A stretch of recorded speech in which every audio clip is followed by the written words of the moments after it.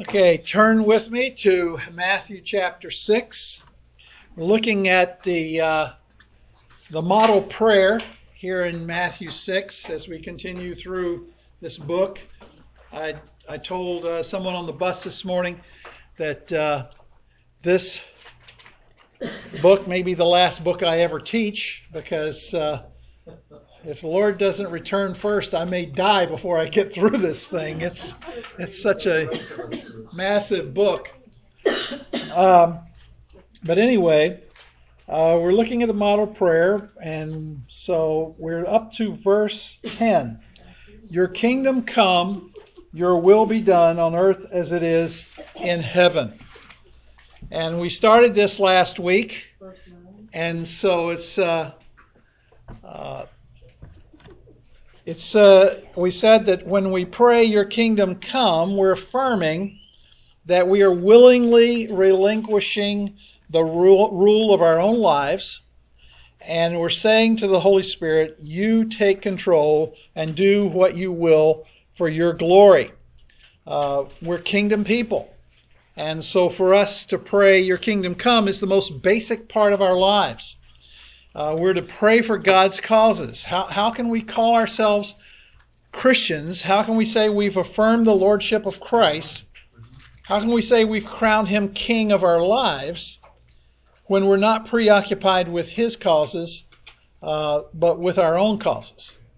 And what is God's program? It is to exalt Christ. His program is that the consummation of history would be in the reign and rule of Jesus Christ. The kingdom is that for which God has planned history, that He may rule, that He may reign, and that He may be supreme. So He comes first in our prayers. Therefore, before we go bursting into His presence with all of our petitions and requests, we need to stop long enough to consider His causes and His kingdom, and affirm our yearning that He would be glorified in His purposes, and reiterate that our requests are only valid requests insofar as they are in accord with His purposes and will. Now, the first thing we noticed about this verse is the word kingdom. The Greek word does not refer primarily to a geographical area, but to sovereignty and dominion. The idea is that of reigning over, of having absolute authority or dominion. Christ is the king. He reigns, He rules, He has dominion and authority and sovereignty over all. Right now, His reign is a spiritual kingdom in the hearts of His people. One day, Christ will physically reign as the rightful king, and His reign will be with unlimited authority. He will rule with a rod of iron, that is absolute control over any and all rebels. And it is the rule of Christ, the reign of Christ, the sovereignty of Christ for which we are to pray. But let me just touch on what we mean by the kingdom of God. Jesus spoke about the kingdom all the time. The reign and rule of Christ is this apex of human history. Nothing else matters except for that. And those things which do matter because they come into accord with this. And Jesus spoke of the kingdom in three ways: past, present, and future. So how can the kingdom be already there in the past, here in the present, and yet need to come in the future? And we said that we need to make a distinction that'll help us understand. First of all, there are two elements to the kingdom. There's the universal kingdom and the earthly kingdom. The one, obviously, the universal kingdom covers the whole universe. The other is related to the earth. And so in one sense, God is the king of the whole universe. There's no question about that. He made it. He runs it. He'll bring it to its consummation. He is the universal king. And He mediates His reign through His Son, who rules and is given the right to judge and reign. That's the universal kingdom. But look at verse 10 for a moment. It says, your kingdom come, your will be done. Where? On earth as it is in heaven. So Jesus prays that we are God's kingdom. We're to pray that God's kingdom will be established on earth. And the point is that the universal kingdom is already established. The prayer is to let this earth and all of its inhabitants be brought into harmony with heaven. What we're to be praying is, oh Lord, stop this rebellion, turn it around. May you be reigning here as you are reigning there. So the purpose then of the prayer is to bring his kingdom to earth, that he might put down sin, that he might put down rebellion, that he might put down evil, that he might bring in God's holy name, God's reign, God's will. How does it come? How is this prayer to be answered? Well, we said last time it comes three ways. First of all, it comes by conversion. We want people to come to Christ, and when they do, he reigns in their heart. Then the kingdom also comes through commitment. As believers, we pray two ways. First, we pray, Lord, may your program, your plans, your rule be supreme in the world. May your kingdom come in the hearts of rebellious mankind who do not glorify you. Secondly, we should be praying, Lord, may you reign supreme in my own life. That's commitment. It's the place at which I say every day, you are my Lord and I submit to you. But there's a third way the kingdom comes, and it comes by consummation. What I mean by that is that Jesus is physically coming again to establish his kingdom. And it will be a literal 1,000-year millennial kingdom in which he will set things right and rule with a rod of iron. So there will be an actual coming again of God's kingdom to this earth. And we're to pray for its coming. So we're to pray not only that his reign would come in the hearts and lives of people who don't know him, we are to pray that his reign would come in our hearts to the fullness of which he is worthy, and we are to pray for that day when he will come and break the tyranny of sin and set this evil, ugly, cursed world aright. And it's got to be that way because that's what the Bible promises. But the coming kingdom isn't the only part of God's plan. Look at the rest of verse 10. It says, your will be done on earth as it is in heaven. Now, with that statement, we are immediately confronted with a dilemma. Do we really need to say, Lord, your will be done? I mean, isn't God sovereign over everything anyway? So isn't that a rather useless thing to pray? Isn't it apparent that God's will be done? Well, some people have taken this concept so far that they even question the validity of prayer altogether.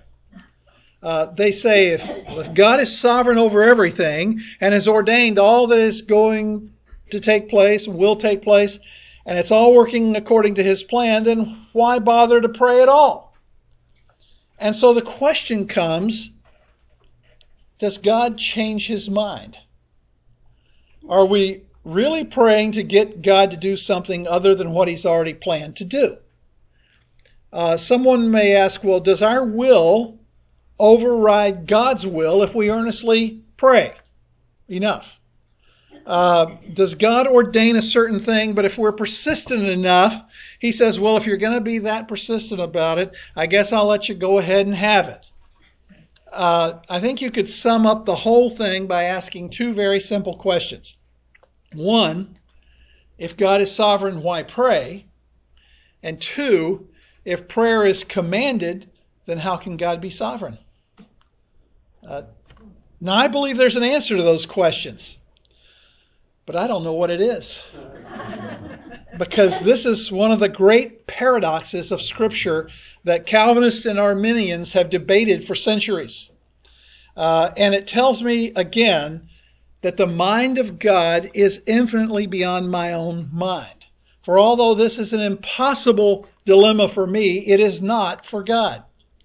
The incredible gap between the best of human thinking and the knowledge of God is illustrated in the fact that we have no ability to resolve such an apparent contradiction, which is no contradiction at all in the mind of God. And it can be illustrated in so many ways. For example, if I say to you, who wrote the Gospel of Matthew? I'd probably get two answers. Some would say Matthew, and others would say the Holy Spirit. Which answer's right? Yeah, both of them. It was Matthew and the Holy Spirit. And it wasn't that Matthew wrote part and the Holy Spirit wrote part. And it wasn't that Matthew was nothing more than a robot who was writing down what the Holy Spirit dictated. No, it was Matthew who wrote it, and in it we see Matthew's heart and soul, his feelings, his vocabulary. It's Matthew, but it's also the Holy Spirit. It's 100% Matthew, and yet it's 100% the Holy Spirit. You say, well, it can't be 200% of something. You're right. It can't be that way in your mind. And that's just a reminder of where you are in comparison to where God is. If I say to you, who lives your Christian life? You say, Bruce, like Paul said, I've been crucified with Christ. It's no longer I who live, but Christ who lives in me. And my response is, yes, but Paul also said, I discipline my body, I beat my body and make it my slave so that I myself will not be disqualified. So who's doing it? You or him? The answer is both. It's got to be all of you, total commitment to present your body a living and holy sacrifice, but it's also all of him. It's no longer you who lives, but Christ who lives in you. So how can it be all of you and all of him? Well, again, it's beyond our reasoning, but that, again, is the proof that God is infinitely above us. If I say to you, was Jesus God or man? What's the answer? 100%. Yes. Again, you have the paradox. He's 100% God. He's 100% man. That's impossible in our minds because of the limitations of our conception. That's a paradox.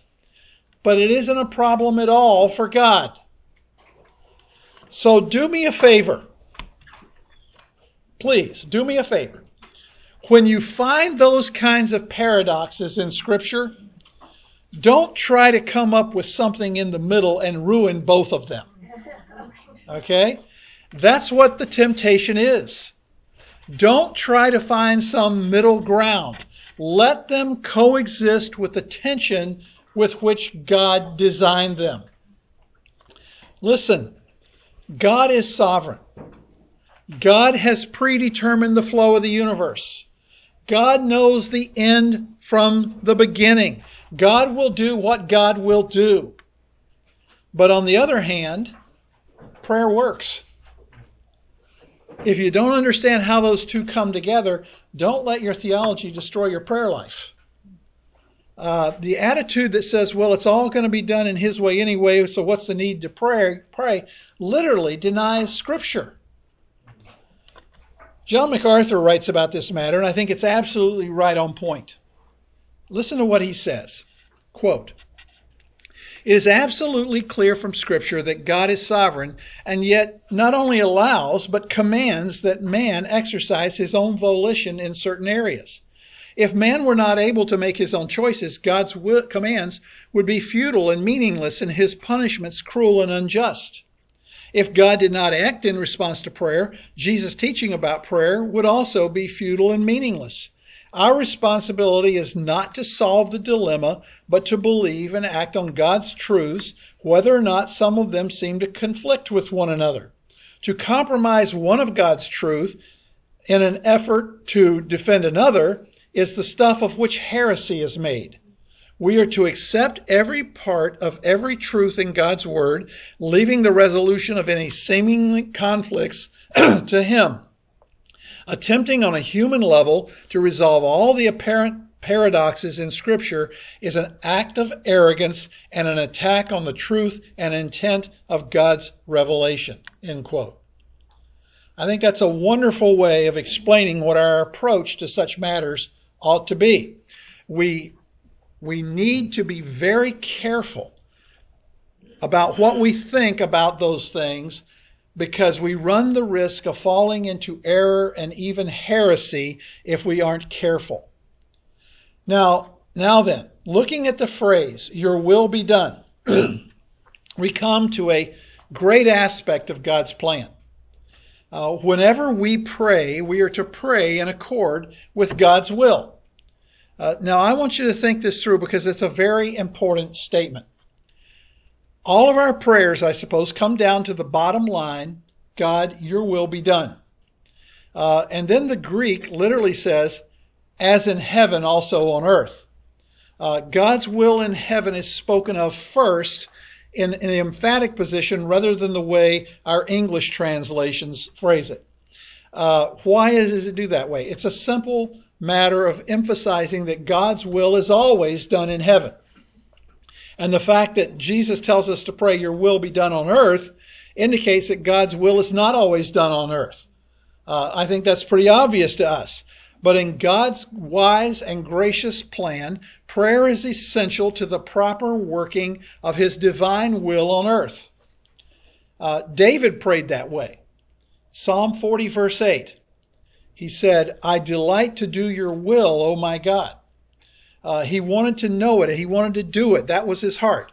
Jesus said the same thing in John 4:34. My food is to do the will of him who sent me and to accomplish his work. In John 6:38, he says, for I have come down from heaven not to do my own will, but the will of him who sent me. And in Luke 22:42, he's recorded praying in the garden, Father, if you're willing, remove this cup from me, yet not my will, but yours be done. Jesus always prayed that God's will be done. Your will be done. Now, what does that mean to do that? What are we really saying? I want to cover what it doesn't mean and then what it does mean. I think that's important because there are people who pray, your will be done, but they pray it with the wrong understanding. So we need to know what kind of praying for God's will to be accomplished is incorrect. First of all, there are people, and I'm including Christians here, who pray, your will be done, with an attitude of bitter resentment.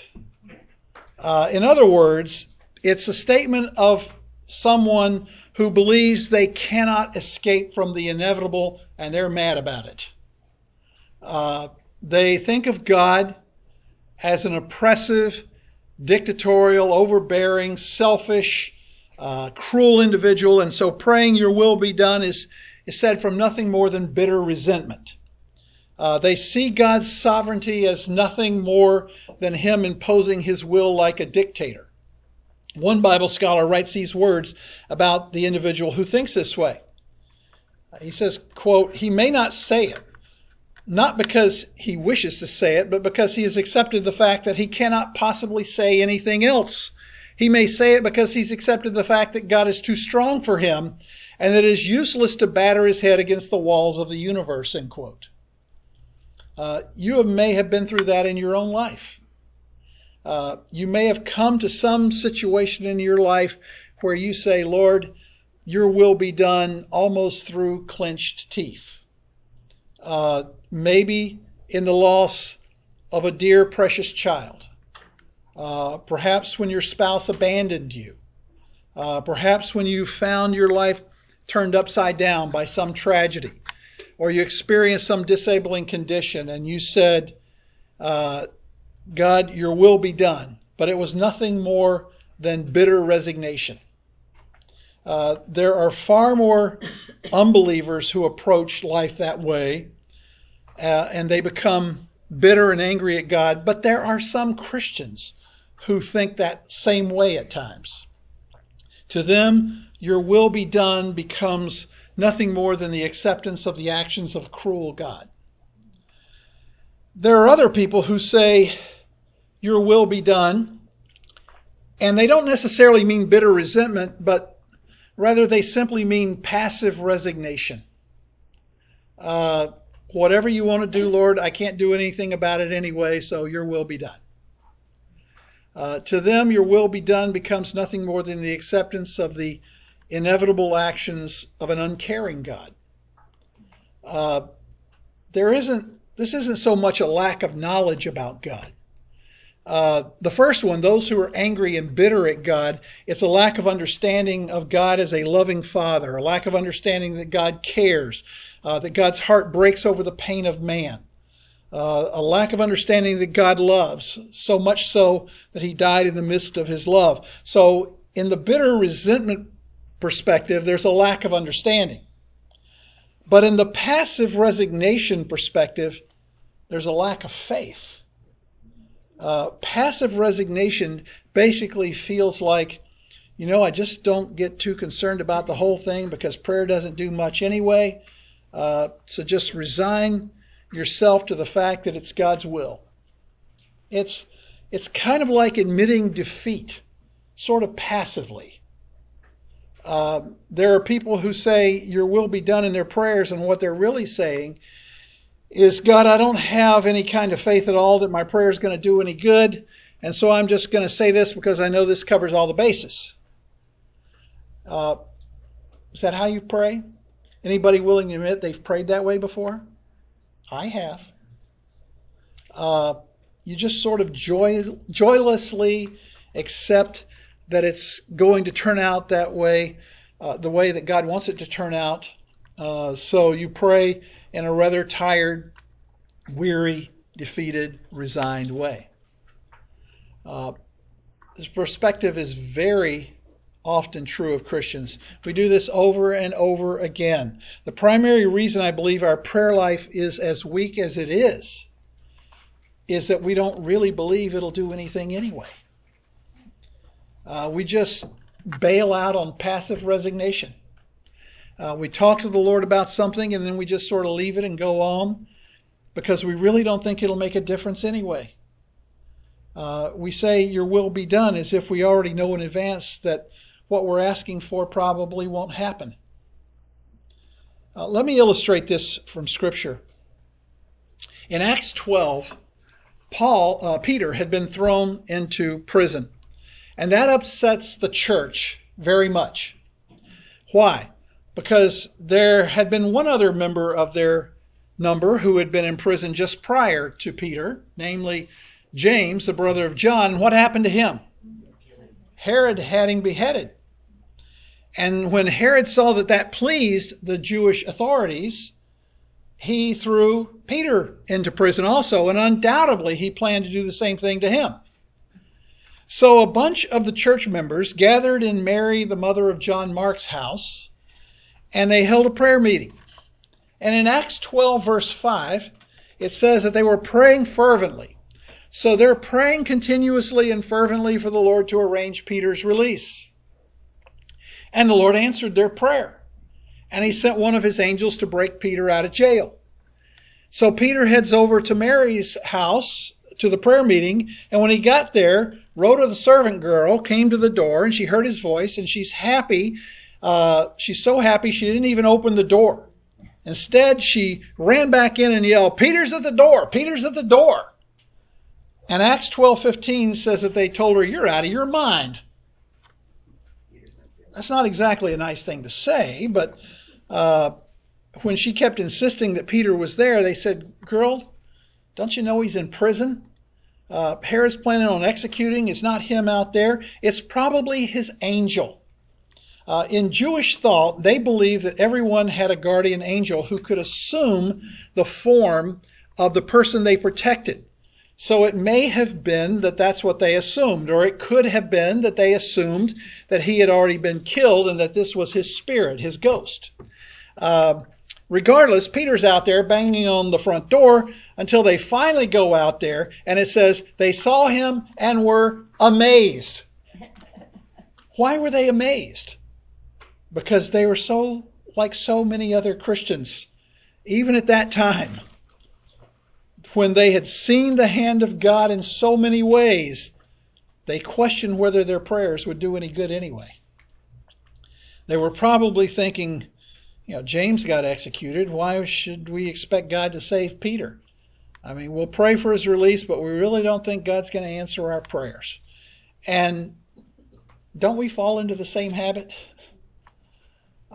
We see that we have a big financial need of some kind, whether personally or at the church, and we pray about it, but in the back of our minds, or even perhaps in the forefront of our minds, we think, God probably won't answer this, but I'll pray anyway because that's what I'm supposed to do. And we fall into that same kind of passive resignation. Let me approach this matter from a different angle. How many times have you heard about some tragic event? A plane crash with many killed, or hurricane, or like the tornadoes they had just this weekend that killed so many. An earthquake that devastates everything, takes the lives of several people, and someone will say, well, I guess it was the Lord's will. Or one of your family members is dying of some terminal disease, and someone tries to supposedly comfort you by saying it's the Lord's will. Folks, that kind of thinking will suck the energy right out of your prayer life. If that's how you perceive the world. Remember, what did Jesus say when he began his ministry? Luke 4:18 and 19. The Spirit of the Lord is upon me because he appointed me to preach the gospel to the poor. He has sent me to proclaim release to the captives and recovery of sight to the blind, to set free those who are oppressed, to proclaim the favorable year of the Lord. And at that point, someone will say, but Bruce, that's spiritual captivity, spiritual blindness, spiritual oppression that he came to overcome. That's true, but what did he do immediately right after that? He went out and healed a demon-possessed man who had been held captive and oppressed by demons for many years. And he healed people of all kinds of physical diseases, it says, right there in the same context of that chapter. And for the 3 years of his ministry, that was his pattern, to proclaim spiritual release from the captivity of sin by repentance and faith in him, and to physically heal those who were sick and ill and lame and blind and demon-possessed. God is sovereign, but he is not independently deterministic.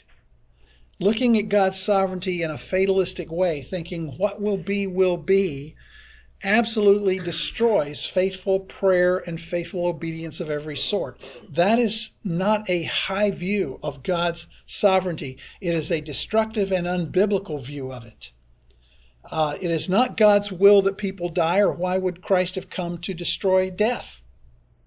It was not God's will that people go to hell, or why would he send his only Son to take away the penalty of sin upon himself so that men might escape hell?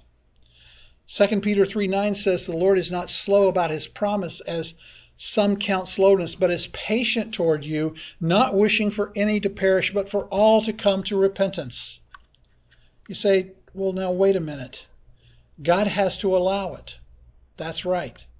But do not make it an expression of his will. I believe in human responsibility. I also believe in divine sovereignty. That's another one of those paradoxes that we have to deal with.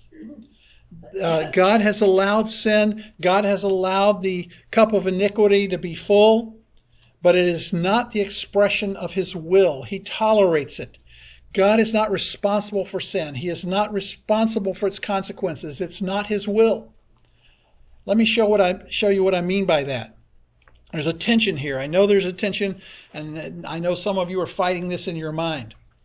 In Matthew 10:28 it says, do not fear those who kill the body but are unable to kill the soul, but rather fear him who is able to destroy both soul and body in hell. That's God.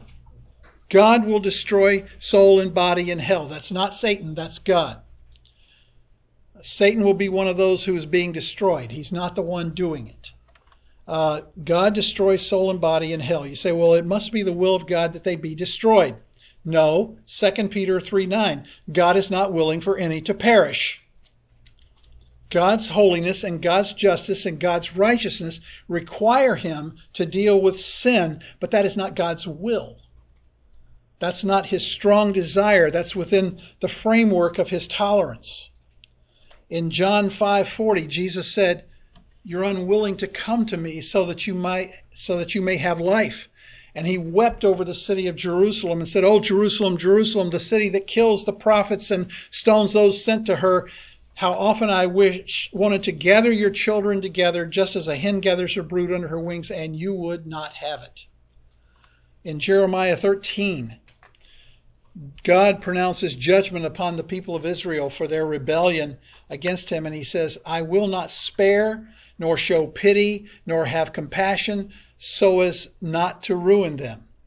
And then after pronouncing that kind of incredible judgment, he says, but if you will not listen to it, my soul will sob in secret for such pride, and my eyes will bitterly weep and flow down with tears because the flock of Yahweh has been taken captive.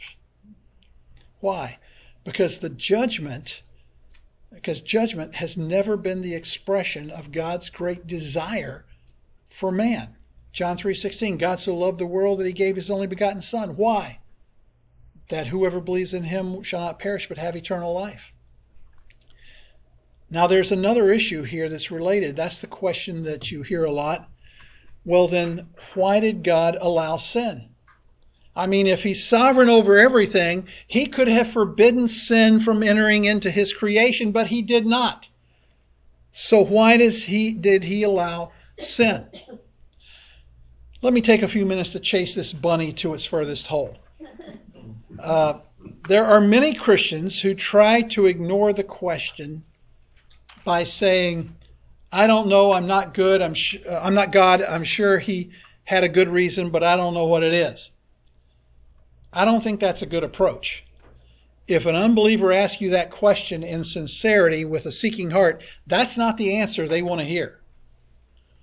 Another popular answer among Christians, which is superficial and deeply flawed, is that God allowed the fall because he wanted to allow room for human free will. The argument goes like this. God knew that free will is necessary for moral virtue and meaningful relationships, so he created man with free will, but that opened up the possibility that we would choose evil rather than good. That answer falls short for several reasons. I'll mention a couple of them. First, having free will does not necessarily entail the possibility of doing evil. God himself has free will.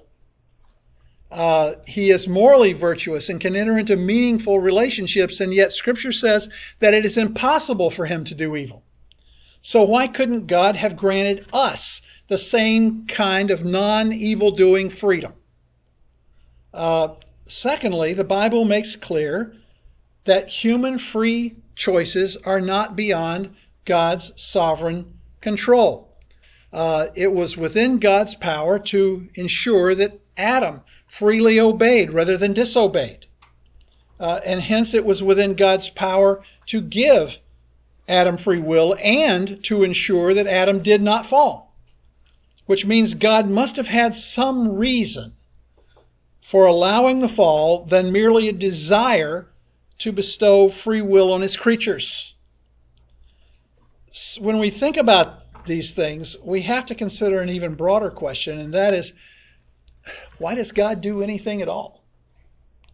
I mean, what is his overarching purpose in all that he does? If we can answer that, it'll shed light on the more specific problems of God's reason for allowing the fall. I don't think there's a better answer than the one which Jonathan Edwards gave to this question. Yes, I know that I told you last week that I didn't agree with his postmillennial views, but his argument as to why God allowed sin to enter his creation is by far the best answer that any theologian has ever devised. Edwards argues that the Old Testament and the New Testament present one consistent picture, which is that God created the world not primarily to promote human happiness, but to manifest his own glory. In fact, God's purpose in creating the world had to be his own glory, because God by nature is by nature the greatest good and the ultimate end of all things. He is most certainly concerned about human happiness, but our happiness serves a higher purpose in finding its true fulfillment in God's supreme goodness and beauty. And Scripture makes clear that God's glory was also his purpose in providing redemption after the fall. In Ephesians 1, Paul uses three purpose clauses to describe the blessings of salvation that God has lavished on us. And he says, in verse 6, he says, to the praise of the glory of his grace. In verses 12 and 14, he says, to the praise of his glory. So then, God's overarching purpose in all that he does, both in creation and in redemption, is the manifestation of his glory and the delight of his creatures in his divine splendor. So then, if God's primary purpose in creation and redemption is the display of his glory, what does that tell us about why he allowed the fall? Because both logically and chronologically, the fall comes between creation and redemption, right? Without a creation, there could be no fallen creation. Without a fallen creation, there could be no redeemed creation. So salvation presupposes sin. Restoration presupposes a fall. Thus, it is reasonable to infer that God's primary purpose in allowing the fall was to showcase his glory both in the original creation and also in his powerful and merciful restoration of that creation from its rebellion and corruption. But was redemption really necessary for God to be glorified? Couldn't an unfallen creation glorify God as much as a restored creation? The answer is no, it couldn't. Unless there was a fall, we could not know all that we know about God. We would have no appreciation for his holiness, infinitely set apart from his creatures in absolute perfection, if we did not know what the impact of sin is in our lives. We would not know him as a savior or as a redeemer, nor any of many other aspects and attributes of his character. It is only because of the fall that the vastness of God's holiness and his love can be understood by any of his creatures. You might think that an unfallen creation would be preferable to a fallen creation. And all else being equal, that's true. But all else is not equal, because our world is not merely a fallen creation. It is a fallen creation into which the eternal Son of God entered, taking on human nature, perfectly expressing God's likeness in our midst, living a morally flawless life, making atonement for our sins through his sacrificial death, rising in triumph from the grave and ascending into heaven, where he continuously intercedes and secures for us an eternal, joyful dwelling place in God's presence. Therefore, a world with no fall and no salvation is altogether less God-glorifying than a world with a tragic fall, but also a wonderful salvation. To know fellowship with God as a creature made in his image is a great blessing. To know fellowship with God as a redeemed sinner, restored in his Son's image, is immeasurably greater. So once we grasp that such eternal glories could not have been realized apart from the fall, we can begin to appreciate the foremost reason why our wise and gracious Creator willed that sin would enter his creation. Let me just pause for a moment, because we have been swimming in the deep end of the theological pool for the last 10 minutes. Are there any questions or comments? Yes. Surely when we pray, we have to pray with the full belief that God will do what is right. Mm-hmm. That he has every right, obviously every right as well as power, to overwrite what I particularly want. Mm-hmm. And if I have the knowledge that not only am I still corrupt, but I'm also lacking myriad of reasons not to do what I pray for, is that not the way to approach prayer? Absolutely. But it doesn't mean we stop praying. You can do it. Yes, But Absolutely. if it is not his will, and his will by definition is the right thing, Mm-hmm. he will do his will. Right. If I happen to come across the right thing, he will do that. Not because I asked him to. Yeah. Yeah. Well, let me continue here. We have people who come along and they say, well, if God is sovereign, then God's will is expressed in your sin. That logic is really flawed because Habakkuk 1:13 says God's eyes are too pure to approve evil. He cannot look upon wickedness with favor. And James 1:13 says, let no one say when he's tempted, I'm being tempted by God, for God cannot be tempted by evil, and he himself does not tempt anyone. God never brings you into sin as the expression of his will. Man sins because he is enslaved to sin. Man does not have a free will.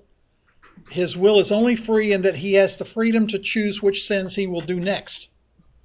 So then getting back to the text then, there are people who say, your will be done. And to them, it's just that God's going to do what he's going to do.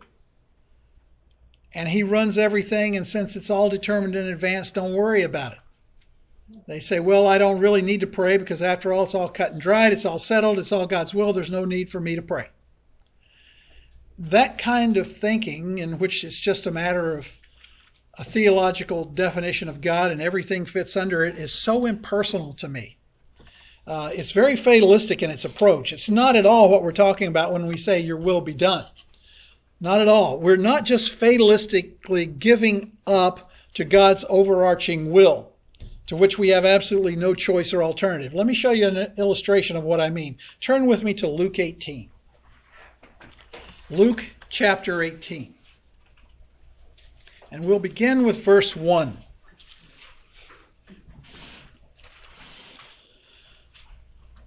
Now he was telling them a parable to show them that at all times they ought to pray and not to lose heart.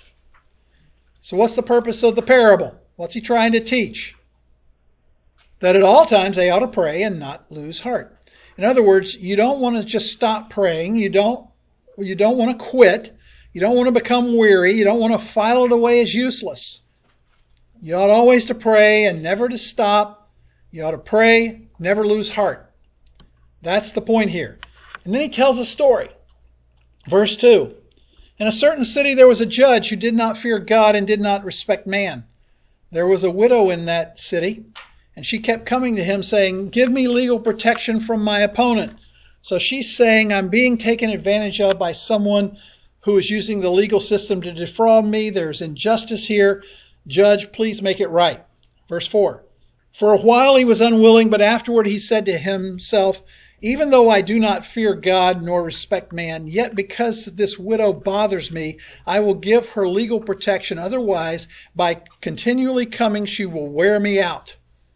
In other words, I'm so sick of hearing this woman, I'm going to do what she asks because I got to get rid of her.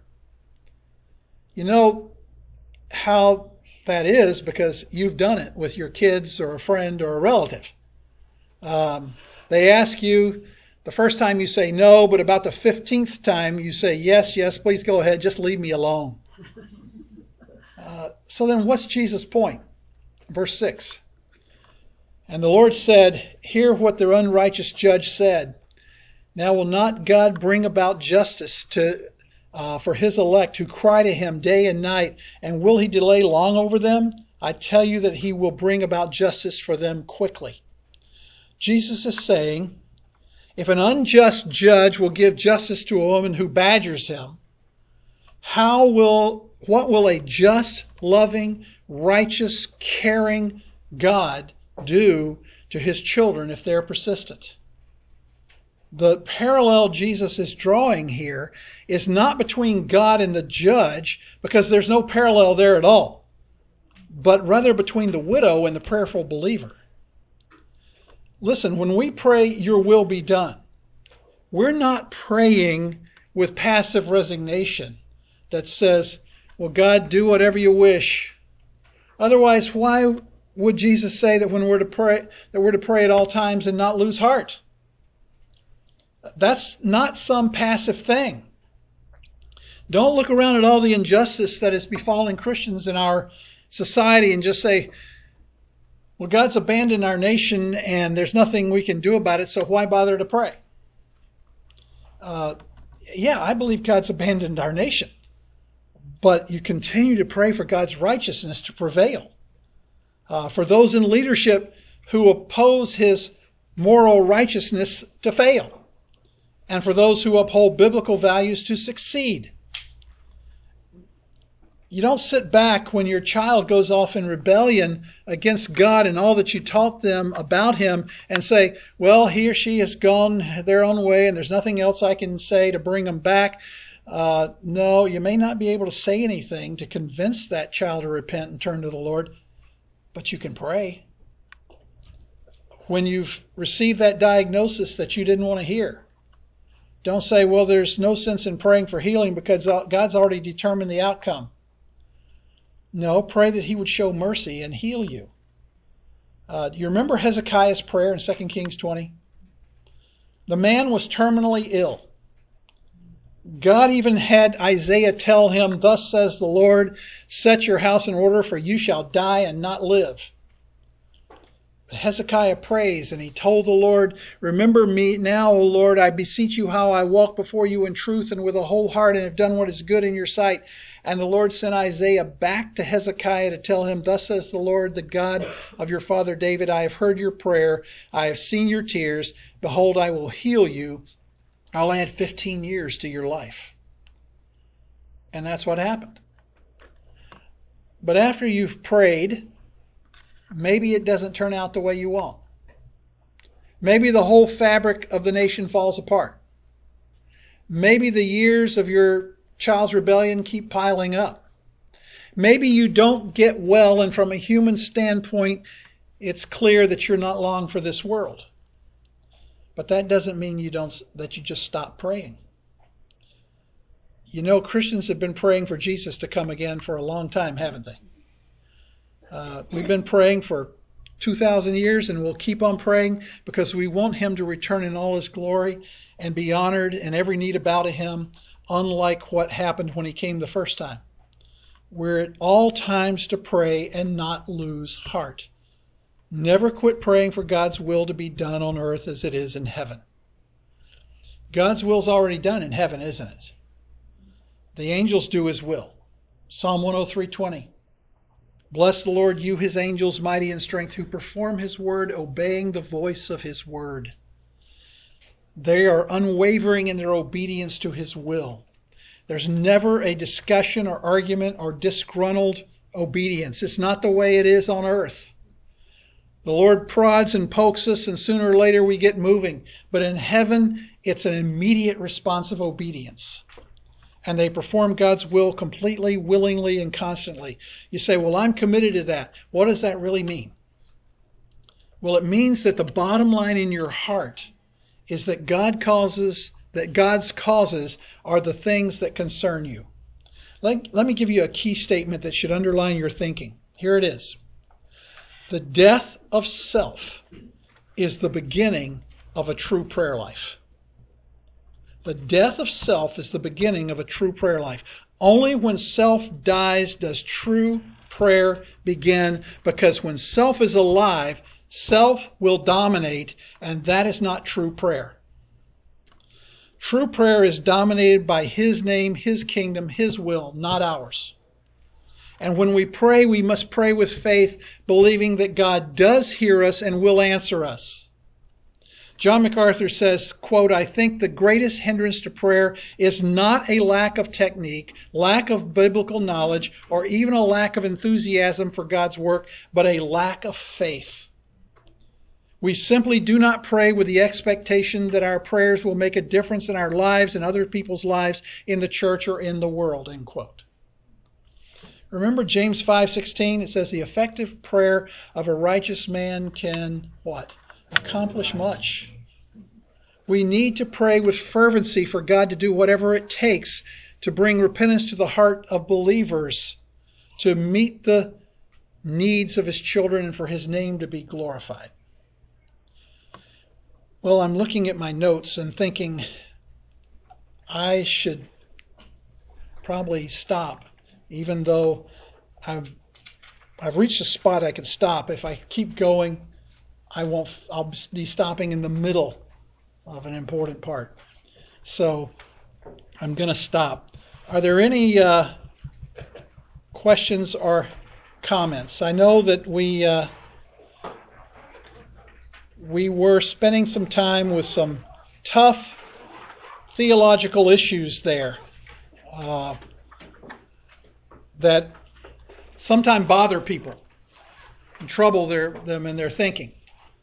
So I hope that what I said sort of answered some of those questions this morning. But I know you may have to wrestle with it in your mind a little bit. But any other comments or questions? Oh, over here. Okay. I do appreciate, sir, the fact that you said pray for leaders to fail. I've been praying wrongly a lot, and I love that because it just encompasses everything. Thank you. Well, I didn't say all leaders to fail. No, The evil leaders That's right. to fail. Yes, So. indeed. I think that reference in Acts is a wonderful thing because I think we're all like a man that said, I believe, but help my unbelief. Mm-hmm. So in Acts, when they were praying for Peter's release, I mean, that's what we do. Yes. You don't have enough faith, but I'm believing. I'm Yep. trying to believe. Yep. They were praying. They knew they were supposed to pray. But then when God answered, they couldn't believe he actually answered. Right. And aren't we the same way? So surprised. Yeah. We pray for the Lord to provide funds for some, say for the renovation here at church. And we think, boy, that's a lot of money. And then he provides it and we go, wow. And it should have been like, yeah, we knew he was going to. So. But at the same time, shouldn't we always be in awe of? Yes, we should be. We should be. We should always be in awe of his answers to our prayer. That he really cares enough and loves us enough, he answers our prayers. There's a book, Spectacular Sins, that talks about Mm-hmm. the importance of. Did Jerry Bridges write that one too? I can't remember. Okay. Jerry Bridges wrote half the books in the evangelical community, I think. And they're all good. So. All about that same thing about what we learned from the devastation of the. Now he wrote the book Respectable Sins. That's yes, his. Yeah, he did. His. That one. Yeah. And I'm not sure about this one. Okay.